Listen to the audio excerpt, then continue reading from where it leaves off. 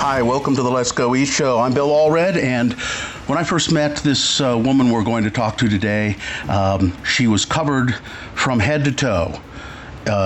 She's just in black, black veil, long black flowing dress, covered from head to toe. All I could see is her hands, her feet, and her eyes. And she was hula hooping in a dark room with a light up hula hoop. And it was strangely beautiful and even a little bit erotic, even though she was covered from head to toe. I can't explain it. Her name is Balqis Al Rashed. She is a Saudi artist and designer. She was born in Saudi Arabia, raised in Beirut, and she's a remarkable woman. She's here in Utah, or has been here in Utah, as a guest artist at UMOCA, the Utah Museum of Contemporary Art. I think you'll find her as fascinating as I did. She is terrific. She's articulate, and she is a great artist. And you should go see the exhibit at UMOCA. She's one of several Saudi artists featured there at the Utah Museum of Contemporary Art. So here it is, my talk with Balqis Al Rashed. Do you know how long you're going to be here yet? I just checked my ticket today. I wanted to postpone, but it might not be a possibility. So I need to call and make some calls and just figure this out. So we'll see, because I'm so tired to even travel. I'm like, I can't even be bothered to pack, so we'll see. I might be homeless and miss my flight, and then you'll see me in the shelter. No, listen, we can find a place for you to stay. Thank you. I've been offered so many homes, believe me. I bet there are a lot of people who you've met since you've come to Salt Lake who would just be thrilled if you decided, I'm just going to stay in Salt Lake City. And, that's so true. And travel America. Yeah. Honestly, people have been really encouraging of that. Mm-hmm. All right, so here we go, talking with, we're at the Utah Museum of Contemporary Art, UMOCA, and Christian Anderson, the director of the museum, is with us, and we've had Christian on the show before. And Good morning. Thanks for having me back. Nice to have you here. And we also have one of the artists in residence, or one of the artists in this show, and she is the artist in residence at UMOCA. Her name is Balqis Al Rashed, and the show is called Cities of Conviction. And it's now, are all of the artists, Christian, from Saudi? All but one of them, I believe, is from Saudi. And the other one is from New Jersey. But she's been living in Saudi for a while. I think she was from Palestine. And this is a exhibit that will run through January, isn't it? Yep, first week of January. Here at the Utah Museum of Contemporary Art, UMOCA. And so if you don't know where that is, by the way, it's kind of between Abravanel Hall and the Salt Palace. Yep. And it all seems like one big building, though, is it? Yeah, I mean, there's ways to get between all of the buildings. Yeah, we're basically on South Temple and West Temple. I always say if you walk out of the Nordstrom at City Creek and you walk across the street, you'd walk right into our front door. Yeah, and 2-hour free parking. Yep. 2-hour free parking at City Creek. Yeah, thanks to our friends at the church. Yeah. Now, Balqis, I've met. You were on my radio show for a few minutes this past week, or last week, I guess it was. And it was a pleasure to meet you, and now I've come to the museum to see exactly what your art is and what you do, and it's phenomenal. So thank you. I'm so happy that you made it here, and thank you for having me on your show too. It's my pleasure. Now let's just start a little bit history of you. You're an artist. Do you work in all mediums, or do you? It's mostly conceptual and construction and. See, I consider myself as a young artist still, so I'm very I'm at my infancy, and I'm still very playful with my mediums and my creative direction. But I feel like there's a consistency in my work when it comes to the themes and what they there are concepts like the contrast is always very evident in my work, and also like the sense of playfulness, and I feel like maybe that's what's bringing all my work together. But in general, I like to be very playful with my medium. So sometimes I do performances, and other times I work on videos or collages, or even huge art installations like the one that I did in UMOCA. So I feel, I just keep it really playful. Mm-hmm. And so you started out you studied graphic design, right? Correct. And you live in Saudi now, and you are of Saudi heritage. Yes. But you didn't. Were you born in Saudi Arabia? I'll tell you a little bit about my background. Yeah. So I was born in Riyadh, Saudi Arabia. My parents are both from there, and then my parents decided to move the whole family to Lebanon when I was around 8 or 9, and I went to an American school in Lebanon, and then I went on to graduate graduate high school, and I went to the American University of Beirut, which is known to be like the Harvard of universities in the Middle East, at least. Oh, really? Yes. Very prestigious then. Very prestigious, very tough as well. Like it only takes like the best of the best. So it was a really tough university to be in, and even the program that I chose, which is graphic design, it was also a really intensive program. So I really benefited from it. It's really shaped the person that I am today. I think a lot of people might not know about the American University in Beirut, and I didn't realize you alluded to the fact that you went to American high schools also? Yeah, it was Lebanon? an American system, basically. So it was a Catholic school as well. Like, my parents really did a number on me. So, like, they took me from Saudi Arabia, and they put me in a Catholic school with an American system. And then, no wonder I'm whatever I am. Well, I think they did a good thing, because you seem pretty good to me. Pretty great. Thank you. So what do you know much about how that all developed, that there's such a strong American school system there? And then I know the American University at Beirut is very well regarded, not just in the Middle East, but here as well. Right. Well, the university is even older than Saudi Arabia itself, believe it or not. So really? Yes, it's a really old university. I can't even remember the history of it just because it's so long ago. Yeah. Like, I should be shamed. Like, the university will probably shame me for that, because like they take these things really. Did you have a football? Did you have a football team? Did you have a? Yeah, of course. I just was not part of that. You know, I was in my little like the architecture and design school. So you were an artist, not a jock. Yes. Mm-hmm. Although in high school I was actually in the basketball team and the soccer team, and I was very active and like all over the place kind of kid, until I started growing my nails and like caring about that. Do a lot of Americans go to that school, or is it mostly people from the Middle East? No, it's mostly people from the Middle East. You find a lot of foreigners that are coming there just to study probably languages. Like, that's a really big thing.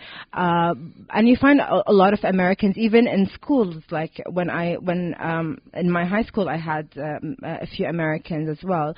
But it's mostly a university that caters to the Middle East in general, and the world. In the Middle East in particular, and the world in general. You find a lot of people coming from Jordan, from Saudi, from Kuwait. So, of course, also the Lebanese. There are places in the Middle East that are more tolerant, or that have embraced Western culture a little bit more than others, right? Right. So Lebanon, I mean, even though God knows we've had our troubles with Lebanon, and and Hillary Clinton and Benghazi, and and Gaddafi and all of that. Lebanon has always kind of traditionally been a little more, I don't know if the right word is tolerant, or... Yes, to an extent. I mean, when I moved to Lebanon, it was a really also interesting time, just because it was right after the civil war ended. So it was like a 25-year civil war that really destroyed the infrastructure of the country, both socially and even in the built environment. These were people who were opposed to Gaddafi. No, that's Libya. Libya. Yeah, that's what Benghazi, Libya, yeah. Lebanon. Yeah. Lebanon. So Lebanon is between now Syria and. Thanks, Christian. Yeah. No, I was getting to that. So like. It's like, okay, let me use it. So, Lebanon is like in the borders of Syria, Israel, and I feel like it's in a really interesting, like geographically, it's a very small country, but it's in a very interesting geography. So like the civil war was actually between the Muslims and the Christians, which is really interesting. Me coming from Saudi Arabia, the land of Islam, and then I honestly did not know that there is any other religion besides Islam when I moved there, and like that's another story. There's a strong Christian in, of course, and because Beirut it was a French colony. So and Beirut was a really cosmopolitan city, but the Civil War did a pretty bad number on the city. Of course. Right? I mean, before the war, like Lebanon was known to be like the Paris of the Middle East, and it was very tolerant and very democratic, and I think that's something that Lebanon still celebrates, but maybe the days of glory really were overshadowed by the war, and like the tension and the schism in between the different political parties that are really usually backed up by religious faiths. So I think that showed the truth of what was happening in Lebanon, and I feel like it's still recovering till this day and trying to figure out what is their national identity. So you haven't been there? You finished your schooling 10 years ago? Did I understand almost. that right? I graduated 2008, so almost 10 years ago. So when you were there, it was calm, relatively calm, and a nice Not place? Not at all. No, actually, I was. So I graduated 2008, and there was a big war during the summer of 2006 between Israel and Lebanon, and I feel like I'm always I feel like I'm a child of war, but like not in the most aggressive of ways. I mean, I've witnessed a lot of wars. One, the Gulf War in Saudi, between Saudi and Iraq and Kuwait, of course, and then in Lebanon I witnessed several wars as well, that being one of, I think, the major one of them, just because I witnessed it in a very surreal way. So no, I think that the security at that time in Lebanon was really questionable and very compromised. A lot of politicians were assassinated on sometimes a weekly basis. How is it now? Do you know? How is it now? I honestly have disconnected a little bit from it, just because I've been just busy traveling and working. So I'm not really as in touch. Of course, I have a lot of friends there, friends from childhood and everything. But Lebanon is Lebanon. Like, people are resilient. So they would probably have a war going on somewhere, and it's a really small country. And then people would be partying in the other, neighboring something, in the north. Over, yeah. Exactly. So this. They learned. I think they learned that life is too short, and they just need to survive and live.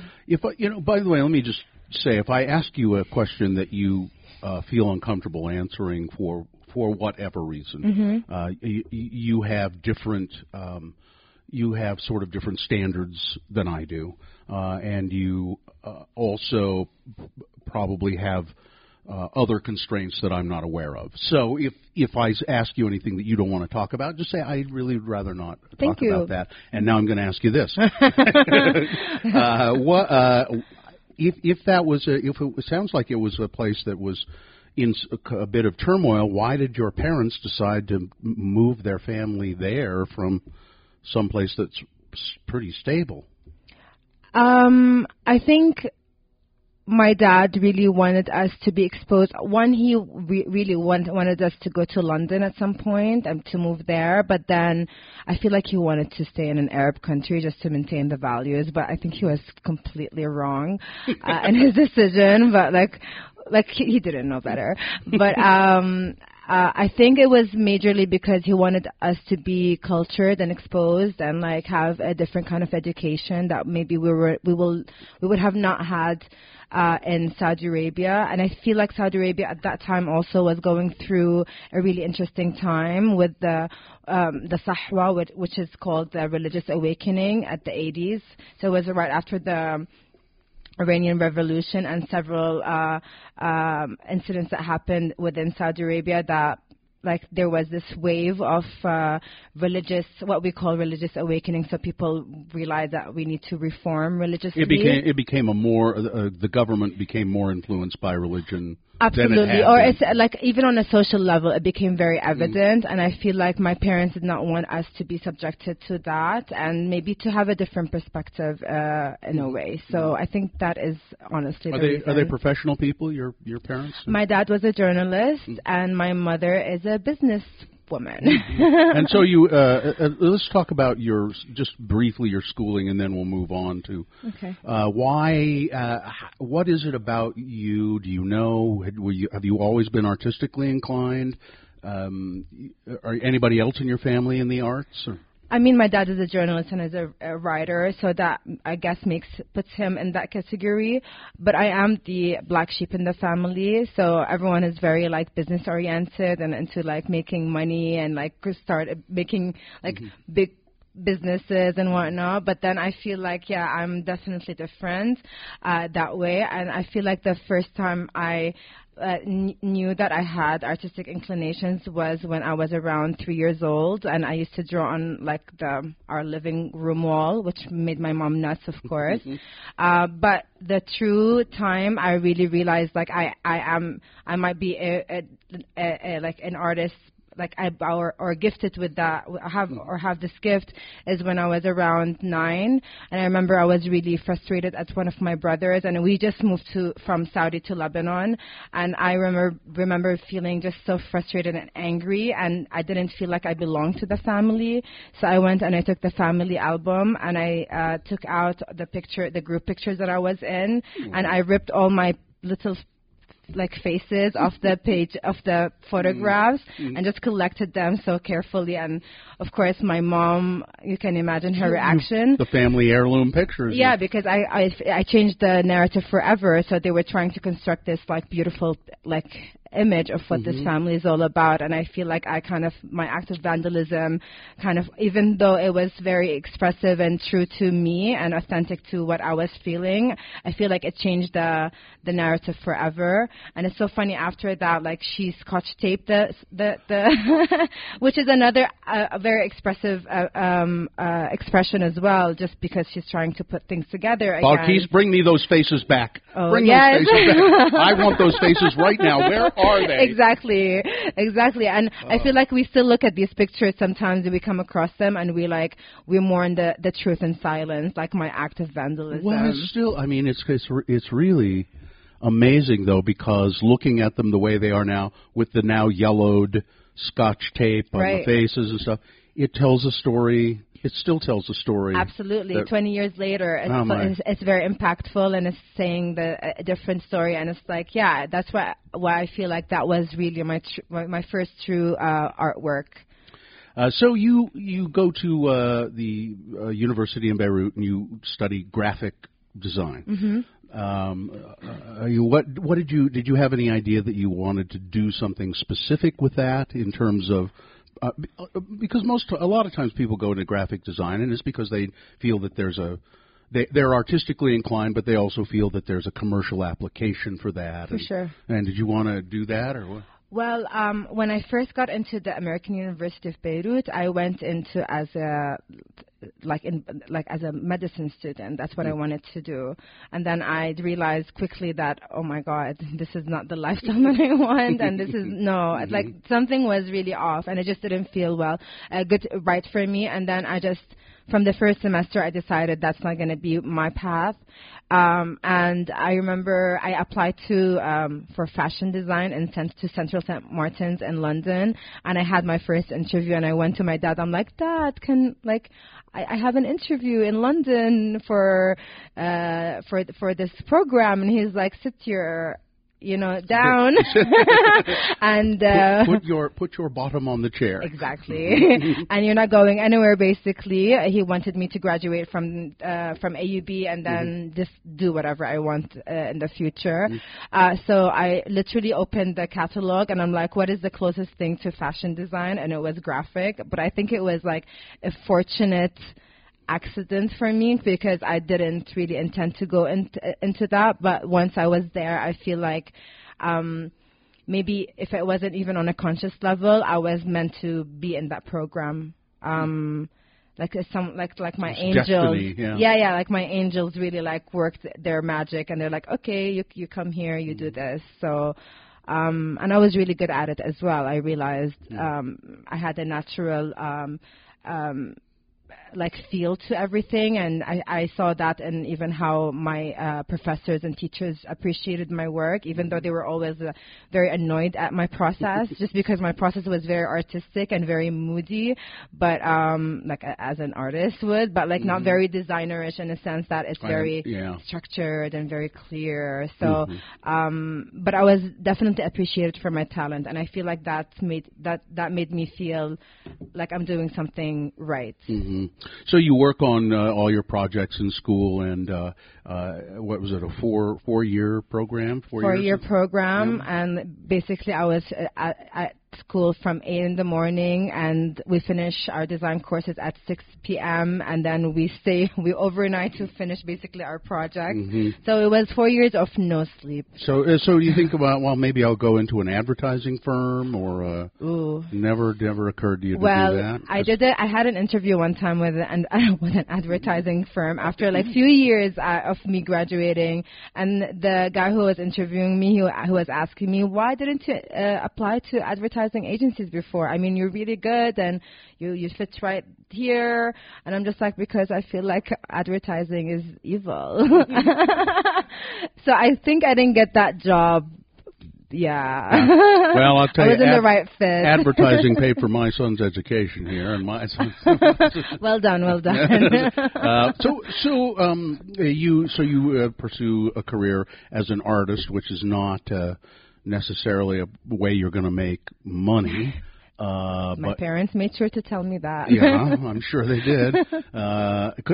Something to fall back on is what they would say. Yeah. Maybe you could teach and still do art, and that kind of thing. I still do graphic design from time to time, but I'm very selective about like what kind of projects. Well, you have a clothing line too, don't you? I do. I started a company in 2011, a clothing company, a high-end clothing company that I ended up selling my shares to, but I co-founded for sure. Like, and it was a really exciting experience. Very also the learning curve was like really high for me, but now I do my own clothing line, but it's like on a personal level. Like, I'm not taking it at this point, at least I don't want to take it to that level where it's like something very commercial or whatever, but I call myself a hustler, so I'm always like doing things all the time, and I do them for the need to be just creative and to express myself, not to make money necessarily, which again doesn't make my family really happy. Yeah, well. But the freelancing definitely pays the bills, so I'm still a graphic designer at the end of the day, so I still use that kind of my skills to generate money. Let's talk about some of your art projects, and then we'll talk with Christian about all the other artists that are here as well, or some of them who are here at UMOCA for the Cities of Conviction art exhibit here at UMOCA, which is funded in part by a Saudi king or a government or official of some sort, or what? Christian, you probably... Sure. It's funded by ITHRA, which was formed up to very recently called the King Abdulaziz Center for World Culture. It is a cultural initiative by a corporation called Aramco, which used to be the Arab American Oil Company, largest company in the world, coincidentally. I think Saudi Arabia, and especially the new Crown Prince, what is the new Crown Prince's name? Hamad bin Salman. Hamad bin Salman. Hamad bin Salman. Are making a concerted effort to divest Saudi Arabia's economy. I think that they realize that they've been over-leveraged on petrochemical, and so they're really trying to do information and culture economy. And so this is sort of one of their first forays into a program that they're calling Saudi 2030. That's pretty. I mean, UMOCA is one of the first beneficiaries of that? Yep, there are 10 total cities that are partaking in this cultural exchange. So we're in partnership with ITHRA, and so we curated the exhibition, but we got a lot of help from them in terms of suggestions and logistics and helping us sort of bridge to different cultures. And that's one of their missions. So and then Balqis is here, and she's done an installation here at the exhibit, which we'll talk about in a second. But by the way, if you're interested in Balqis's work, she has a website. Yeah, you don't mind if I give that out? No, not at all. BalqisAlRashed.com, and we'll post that on, so that people can click through to it. But BalqisAlRashed.com. Examples of your art on here. Now, so the first, I sort of scanned through them, but the one that really, really caught my eye a lot was called "Once We Fell from the Sky and Landed in Babel." And apparently you did this in 2015, yes. Is that right? Yes. And where did you do it? I did it in a town, in a city called Sharjah. It's in the Emirates, the United States, the United Emirates. And I feel like the title alone of this piece is like an artwork, just because of how long it is. Well, it's lovely. It's poetic. And I feel like it speaks a lot about like the structure that I created there and like the process of it. But it was really, it was also an art residency, and most of the findings were based on the research that I did in the context. So, by saying it's a residency. Some entity, the government of United Arab Emirates, Sharjah Art Foundation, actually, which paid is like for you to invited me to be part of this art residency. And Sharjah Art Foundation is a very like respectable, well-known art foundation, in not only regionally but also even on a international level. So I was really honored and grateful to be part of this program. And I was like I was really like taken care of in the sense like I had like the mentors and the like this huge team to help me create this insane public artwork. It's pretty big. Yes. I don't know, what are the dimensions of it. It was around 25. I do things in meters and sorry. 25 meters is about 80 feet. Okay, so it was 25 by 20 almost. Yeah, so 80 by 65. Here, I'll show you, Dylan. This is an example of what. Let me show you the first one.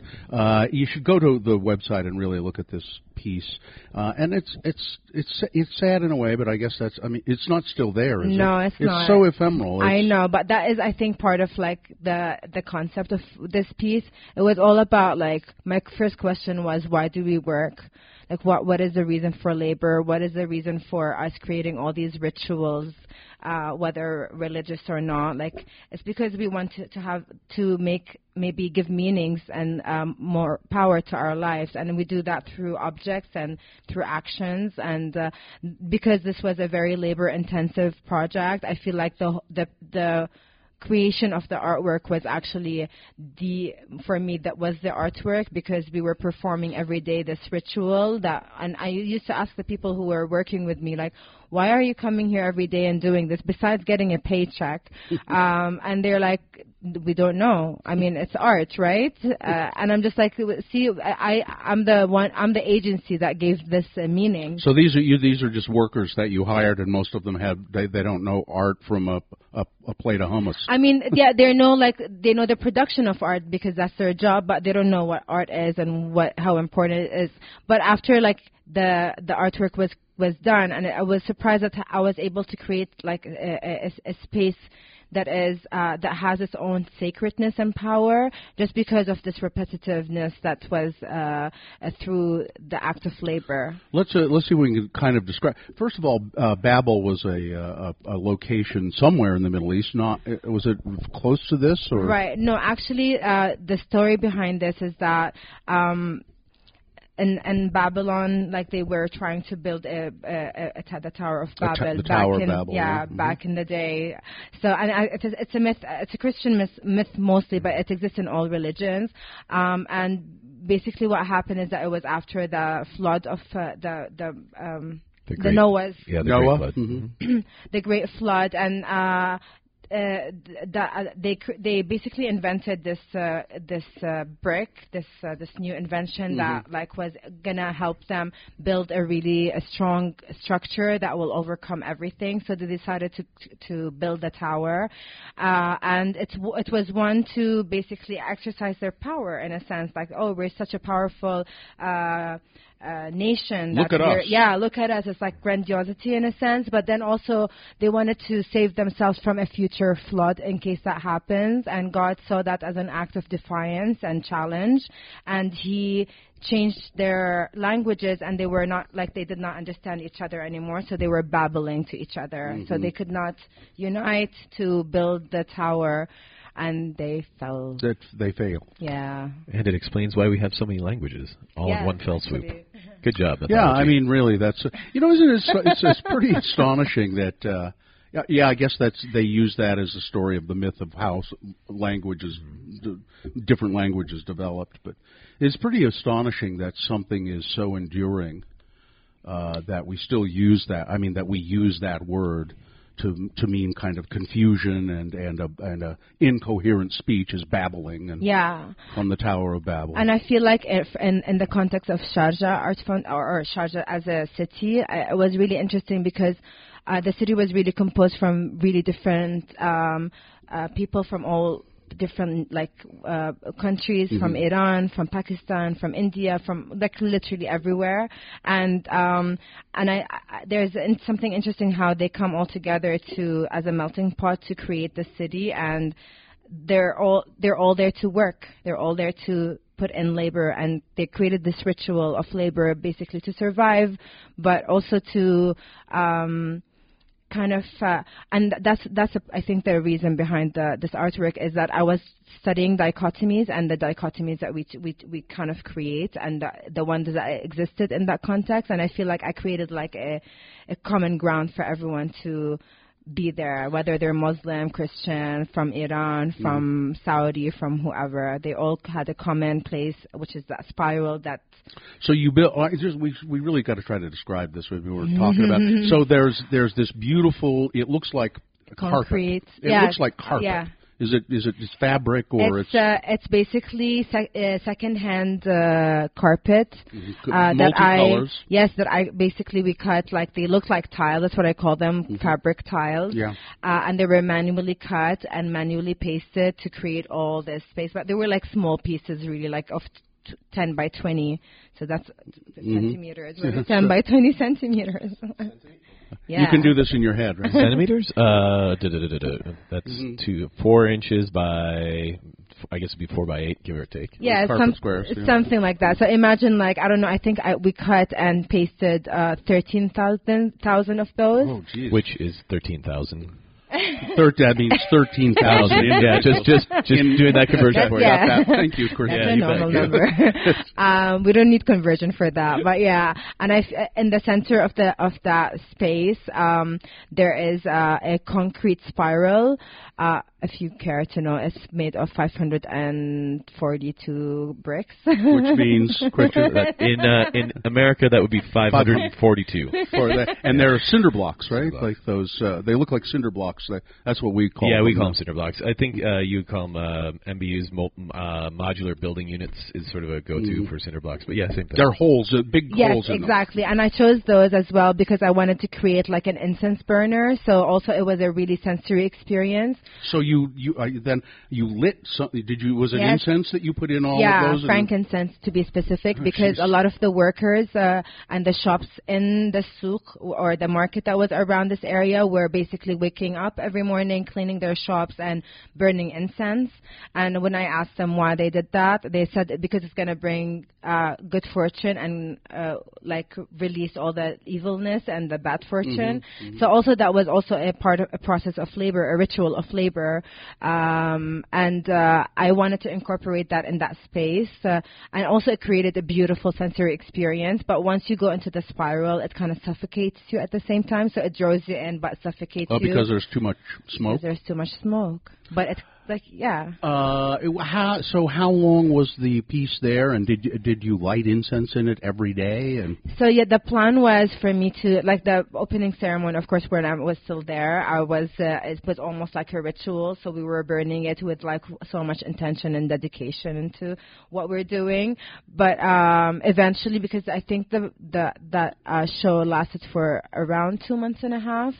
So can you imagine the amount of coal and frankincense candles that I would have bought for this to be lit every day.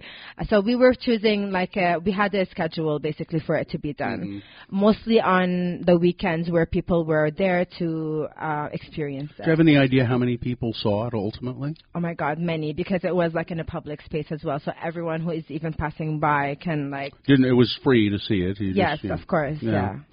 It's just a really beautiful piece. Was that the first big major piece you had done, something of that scope? Yeah, that was the first time, especially when someone presents me the space and the money to do something big. I usually go big or go home, So and I did that. What a Western thing to say. I know, and I kind of did that at UMOCA as well. The space was not like a public space, but still you go big or you go home. So I created these huge panels that maybe we'll talk about. Yeah, later. we'll talk about that in a second. Let's talk to Christian now about the exhibit here all together, and then we'll come back and finish up by focusing on that piece and maybe a couple of other things. But so these are how many artists again? 17. 17 artists represented, all but one from Saudi. All but one from Saudi, yeah. And the one who wasn't born in Saudi has been living in Saudi for quite some time, so... Now, I don't want to put you on the spot. We don't want to. If I don't want to answer something, I'll be sure good. to let you know. Good, because we can't describe every piece in the exhibit. There are many, but talk about a couple that really you think are striking. Sure. The first thing that you see when you enter the exhibition is a giant neon aerial antenna. You grew up with aerial antennas on the top of houses. I grew up with them, and then they sort of faded out. We don't see the aerials anymore. Yeah. The artist is Ahmed Mater. He's one of the more well-known artists in this sort of current crop of young Saudi contemporary artists. He's probably about 39, 40 years old, if I had to guess. Also happens to be a doctor. But anyways, he was growing up in Saudi Arabia, and as a child, Western media was banned, like Western television. And so in order to get TV signals, you had to go up at night to your roof and hold up this aerial antenna, and then you'd get TV, and then, by daytime the antenna had to come back down. And so for him, a lot of it was sort of looking to the West for this enlightenment, whether it was soccer matches or whatever, BBC or whatever it was that they were getting. But really, this clandestine act of going out at night and the young kid having to hold it up so his family can watch television. And I think that the quest for enlightenment and knowledge is something that, having spent way too many years in school, much more than I should have, and something that still drives me in what we do at UMOCA today, and that they're people want to learn, and they're hungry to know things that they don't. And hopefully that's one of the goals that I would like to see coming out of this exhibition, is that people learn something about Saudi Arabia, a country that I think is mythologized quite a bit here. Yeah, probably. I think everybody has. If you have any conception of it all, part of your conception will be a misconception. Yeah, I think there's sort of two prominent myths. One is the historic, Scheherazade, Arabian Nights, what is it, Lawrence of Arabia? Yeah, which is a taking a culture that we, orientalized and didn't accurately describe anyways, but then we froze it in time for a long time, like it's this old mythological thing. So I think there's that when you say Saudi Arabia, or there's this conception that it's all full of people that are digging for oil and then becoming terrorists. I think those are sort of the two things that we think about. And I don't think either of those are true. Certainly there's a rich historical tradition that those mythologies draw on. The Arabic culture, they saved a lot of Western knowledge, when the library at Alexandria burned, and when the Goths sacked Europe, it was the Arabic world that was keeping a lot of the learning and knowledge alive, and then we sort of re-inherited. Yeah. And mathematics is just, the numbers that we use here in America, those are called Arabic numbers. Sure. They invented that, And it is an incredibly cosmopolitan country. Jeddah and Riyadh and Dammam and these cities, thanks to the oil wealth, they've been able to build tremendous infrastructure and amazing buildings, amazing architecture. It's incredibly technologically, internet permeation is the highest per capita in the world. And when you're going through the streets of Jeddah, I was able to go last year. You're going to see a Kentucky Fried Chicken. You're going to see Starbucks. You're going to see Yeah, McDonald's. I mean, a lot of it, honestly, kind of looks like suburban Miami. I mean, I think that's, if you've ever been to suburban Miami and you were in Jeddah, you'd have a hard time, to me, aside from the fact that the signs are in Arabic. But even those are oftentimes in double languages. But there's a lot more commonality, so I hope a lot of that myth ends up getting dispelled. That was a long way to talk about Ahmed Mater's antenna, but so it brings up a question about like another piece in there. It was the piece that we went down and looked at, walked through the exhibit, and there are these eyeballs, these big mechanical eyeballs. Yeah, the world is watching. It's called The World is Watching. I believe so. Well, that sort of puts a little different light on what we were sort of thinking about when we looked at that piece. But you talk about it from the artist and. So it's a set of 5 animatronic eyeballs. There's a sensor, so when you walk up to the statue or the sculpture, it looks back at you and moves in relation to where you are. Like I was mentioning with Ahmed's work with the digital permeation in Saudi Arabia, they are the number 1 social media users, number 1 YouTube users per capita, but there are certain things that aren't allowed in Saudi Arabia. There are certain websites that you can't go to. There's no pornography in kind of like Utah. That's it. I'm out. Kind of like Utah.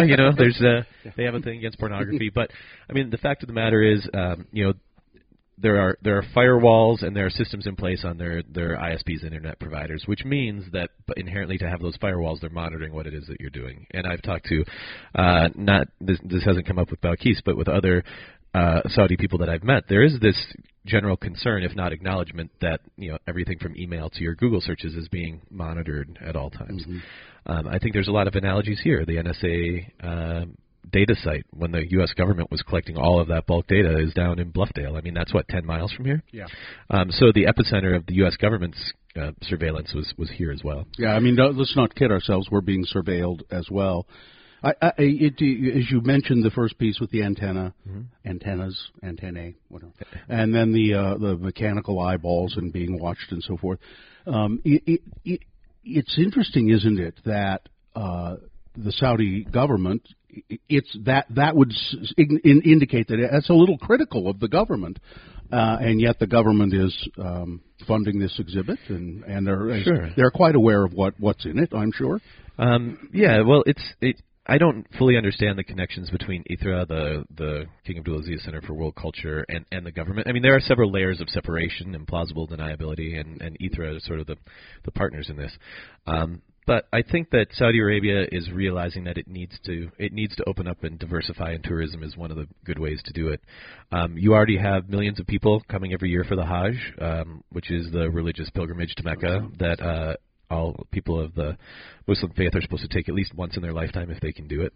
And so you're already dealing with a pilgrimage economy, and I think they're realizing that since the airports and the infrastructure is being built to support that anyways, that opening up to a certain extent for general tourism is a good thing. It can do nothing but help their economy. But at the same time, speaking of the religious enlightenment, back starting basically in 1979 in Saudi Arabia after the hostage taking at the Grand Mosque, you had to push to a religious right side, and in order, if you're going to be, this might sound a little bit like Utah, if you're going to be bringing in tourists, you have to tackle things like liquor laws, you have to tackle things like clothing laws, you have to tackle things like when our restaurants and do we allow Westerners to drink? Exactly, come here? Absolutely, and so those are issues that I think that they're going to have to tackle over the next 5 to 10 years, and I think that they're acknowledging that. But it's a slow process. I mean, anytime you grant a particular freedom, there's the law of unintended consequences, which then pushes the pendulum back. So it's sort of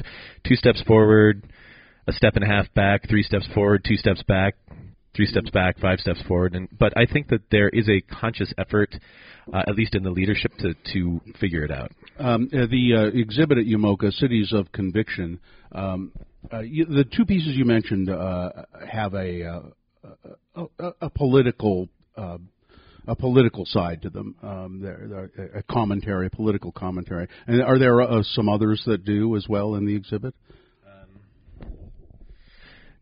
Yeah, I think because not all of them do. Not all of them do. And I'll talk about Balqis in a second. Sure. Really not political. Well, maybe a little, but. But very cultural oriented. I think almost anything can be appropriated to be made political, although I don't necessarily know that that's the intention of some of the works. I think that there are some that are a little bit more spiritual, I would say. Mm-hmm. I think Shashai, his work is a lot more spiritual. Is he the one who did the big panel with the strainers? Correct. Right. Yeah, it sort of looks like stained glass windows, but when you get close, you realize that they're plastic strainers. Beautiful. He also did the LED light piece that's Stay to the Straight Path. That's not the right title, but and then he also did the rug that's sort of cut up to kind of look like a jelly roll. Mm-hmm. And so the jelly roll one's a little bit different, but the one that looks like stained glass and the LED piece are a lot more based on concepts of faith. Spirituality, getting into heaven and all of that. Whereas the rug piece is a lot more about how a lot of people try to consume a culture like it's a dessert. Like you could just take these bite-sized, you could just... Yeah. We simplify things down until they're so bite-sized and sweet that it's not really substantive at all, but it's just kind of this saccharine idea of how we treat other these wonderful rugs that you can get over there in Afghanistan. Exactly. Yeah. Exactly. I don't care who made them or what the real labor and the blood and that went into them. Correct. I can just go buy them. Exactly. Yeah. That's really... So, Balqis, your piece... And is there any? How did you? Maybe you can't answer this. How did you get to be the artist in residence, the one who gets to kind of hang out and Because of some really supportive and great people at UMOCA who believed in me. I believe that's the reason why I was here. Credit. It's too bad that Jared Stephenson, who's our curator of exhibitions, couldn't join us today. I get to be here because. I like talking on I've never met a microphone that I don't like, and Jared has a little bit more stage fright. But the vision of this exhibition, in terms of how it's laid out and the artwork that's selected, are really his, much more so than they are mine. And when we were looking through artists from Saudi Arabia, Balqis immediately caught Jared's eye, and then he came to show me, and I'm like, yeah, her work would be amazing. Whether it's the work in Babel or the hula hooping, or there was just a sensibility and depth in what she was doing.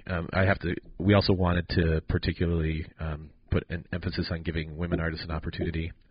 Starting last year, it's sort of become part of our curatorial mission that when at all possible, we want to find gender parity in all of the exhibitions that we do, not just with this exhibition. And so we really want to sort of make sure that it's not something we're giving lip service to, but something that we continually strive to go forward in all of our programmatic practice. Are women in Saudi Arabia, are women? Are there very many women artists, female artists?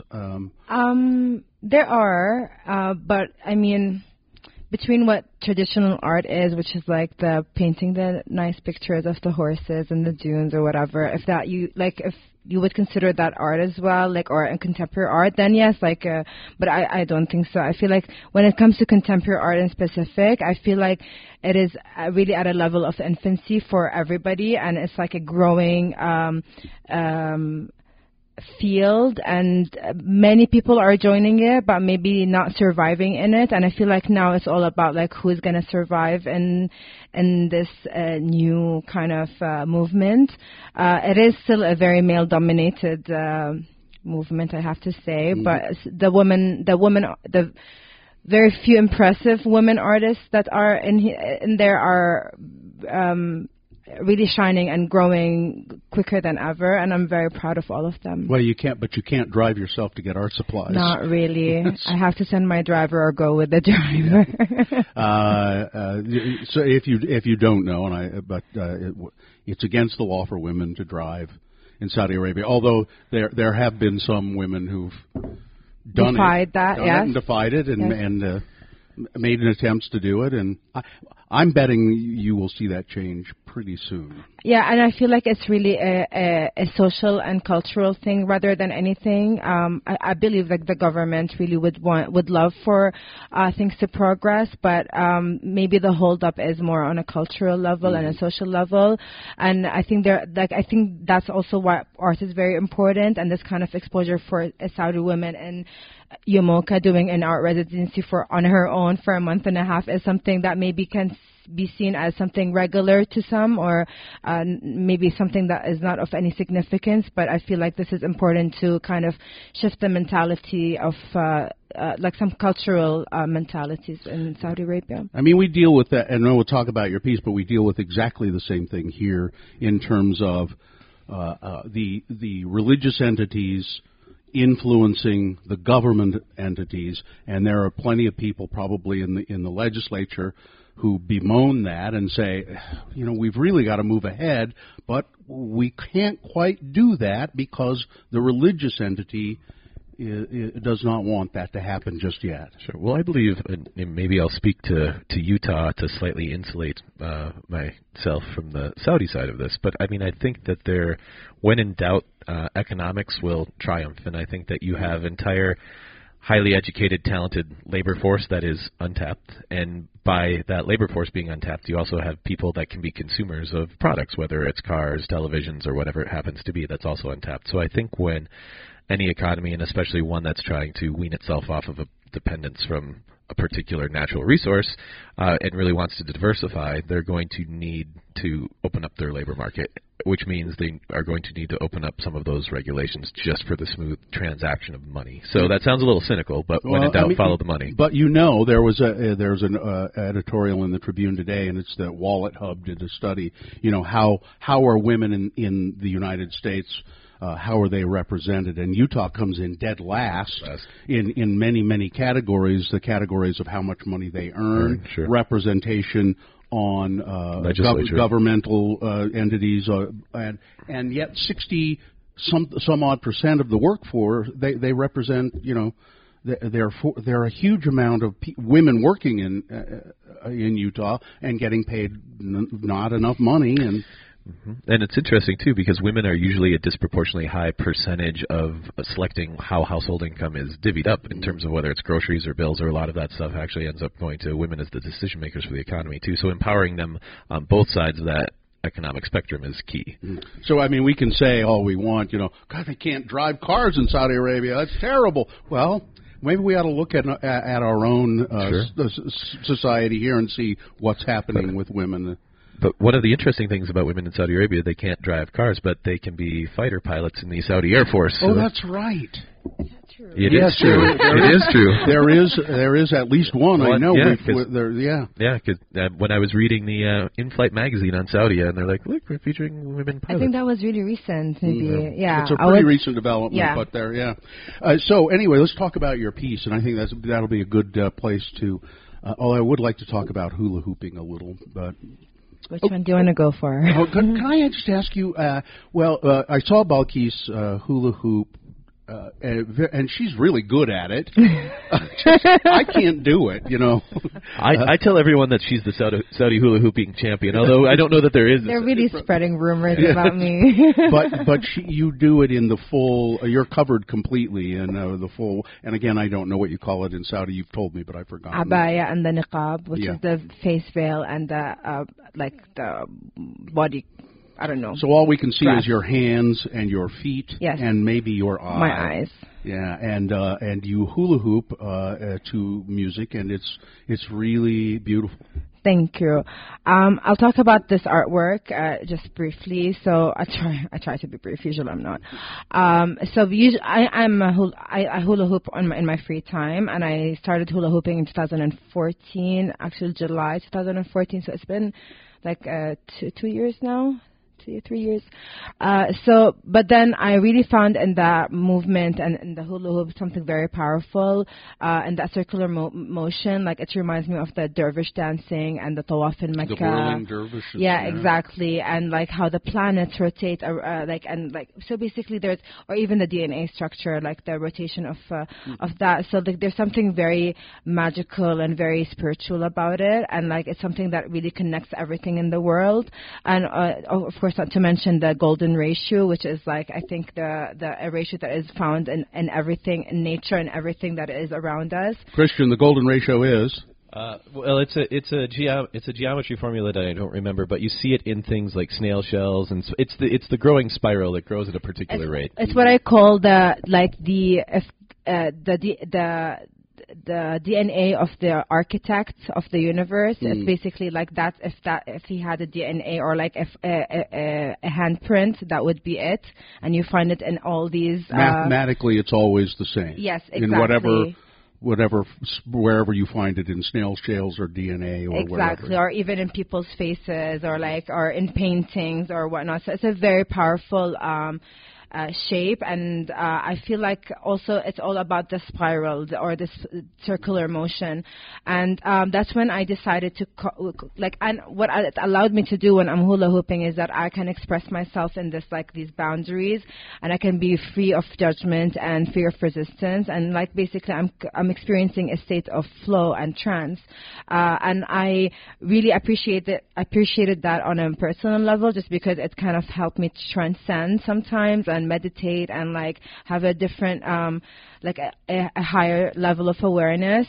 But I was always wondering what happens if I remove the body from it, what happens when I abstract this flow or this energy and just focus on it rather than the body that is moving it, and that's when I decided to combine what I consider the ultimate representation of womanhood, especially in Saudi Arabia, which is with the veil and the abaya, and combine it with a child's toy, which is something very innocent and playful. And I think the result was a little bit. People like to say shocking. I say it's something that is magical, something that really shifted my mind immediately. I immediately saw beauty in it. And also a sense of freedom and grace that maybe if a nude woman was doing it, you would not even see that in it, just because it's such an abstract form. And I believe that contrast really gave the veil a different movement than the one that we're used to seeing, whether it's in the news with ISIS and everything, or with the Islamophobes, with being so fearful of this this representation. I feel like this artwork actually gave it a different movement, a more innocent and playful one. It's beautiful. Yes, I agree. Not that I'm performing it or anything, but just seeing it as an audience member, I always also find it intriguing. Just technically, is it I assume that you have done your hula hooping wearing a pair of shorts and a T-shirt. Yes. Is it easier to do it that way? Of course. I mean, it is. It must be, yeah. I mean, it can get dangerous being tangled with all this fabric sometimes. But when I do it with wearing the niqab and the abaya, I do it with the intention to really generate energy and generate movement rather than just doing tricks for the sake of it. So, I sometimes forget the cloth is a barrier for me or something that is making it harder for me, and I just flow with it as well. It becomes part of me, which is very ironic, just because also that's what I could say about Saudi, and that my Saudi identity, that is it just grows on you eventually. It's part of me. So yeah. Not much I can do about it. I was born there. Exactly. So that now your piece here at UMOCA, what is it called, and kind of describe it to people and what you were intending? It's called In Progress, and what I like to call it a living installation, basically because I'm using salt and salt water and 100% cotton fabric that happens to be black, and the fabric is being soaked in the salt water, so I'm hoping that in the next couple of months it's going to be growing and changing over time. That's why I'm calling it a living installation. But I feel like my purpose when I wanted to create this artwork was to, even when I came to Salt Lake at first, was to try to find the commonalities and similarities between Saudi and Utah, and in specific the Islamic faith and the Mormon one. And I found that, for example, in Mormonism, there's an endowment ceremony where basically the veil is being used, and the veil represents in this context the veil between God and man, and it's of course I believe a man-created veil, like, or a boundary that we're placing between these two entities. But for me as a Saudi woman, the veil has a completely different meaning for me. It's something that is particular to women, and it has a specific color and a shape and a form, and it's and also representation. And usually this representation is about privacy, protection, and purity. And that made me really intrigued about like the idea of privacy and how these two cultures really have this need for privacy, and like it's almost obsessive to an extent. And there's also, I thought it's interesting, there's a connection between the two countries via salt.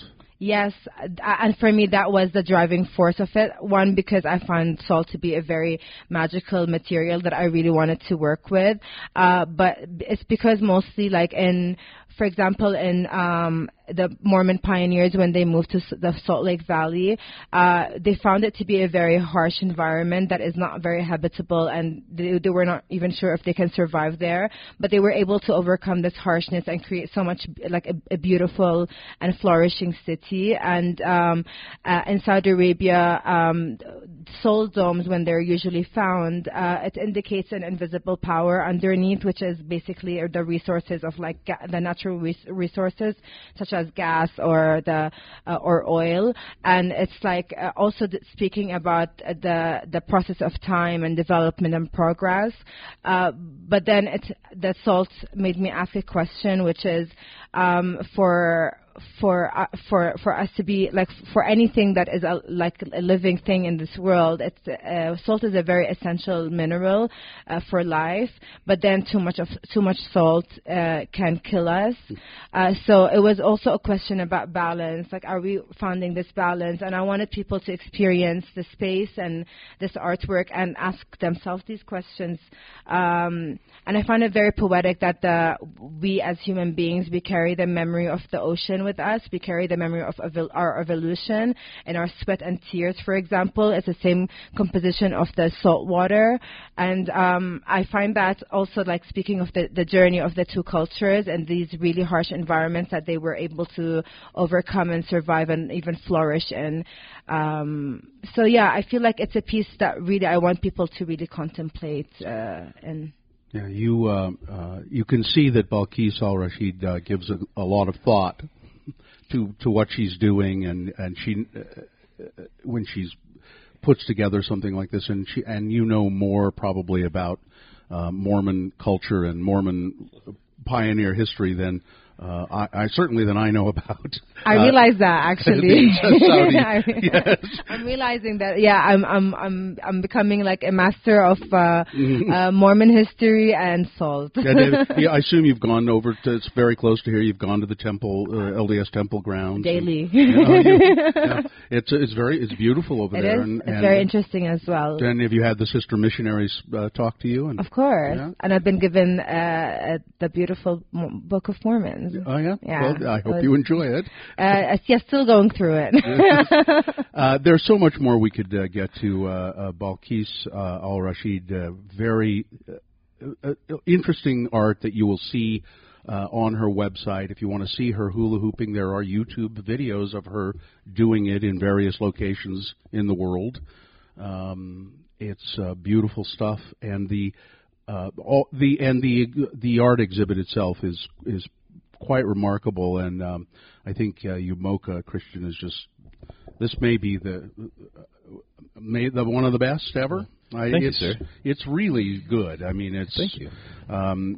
This is a great place to come, by the way. UMOCA, you must, if you have not, check it out. Utah Museum of Contemporary Art.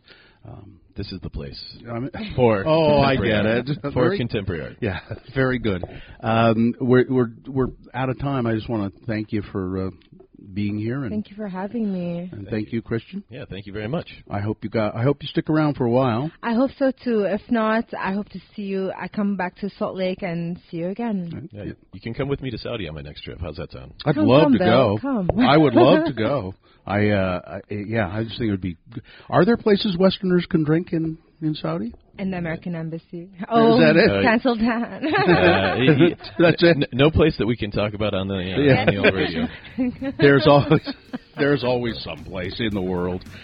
So thank you very much. That's it for another edition of the Let's Go Eat show. I'm Bill Allred. Thanks, Dylan, for producing the show. And are we okay? We're good. Okay, yeah, we're good. You've heard that that's a place where you can I don't know. I'm in Saudi. I just stay home. Yeah, that's right. That's it. Remember, now you'll like my sign-off then. If you're pouring drinks, always make mine a double. Broadway Media Podcast Network.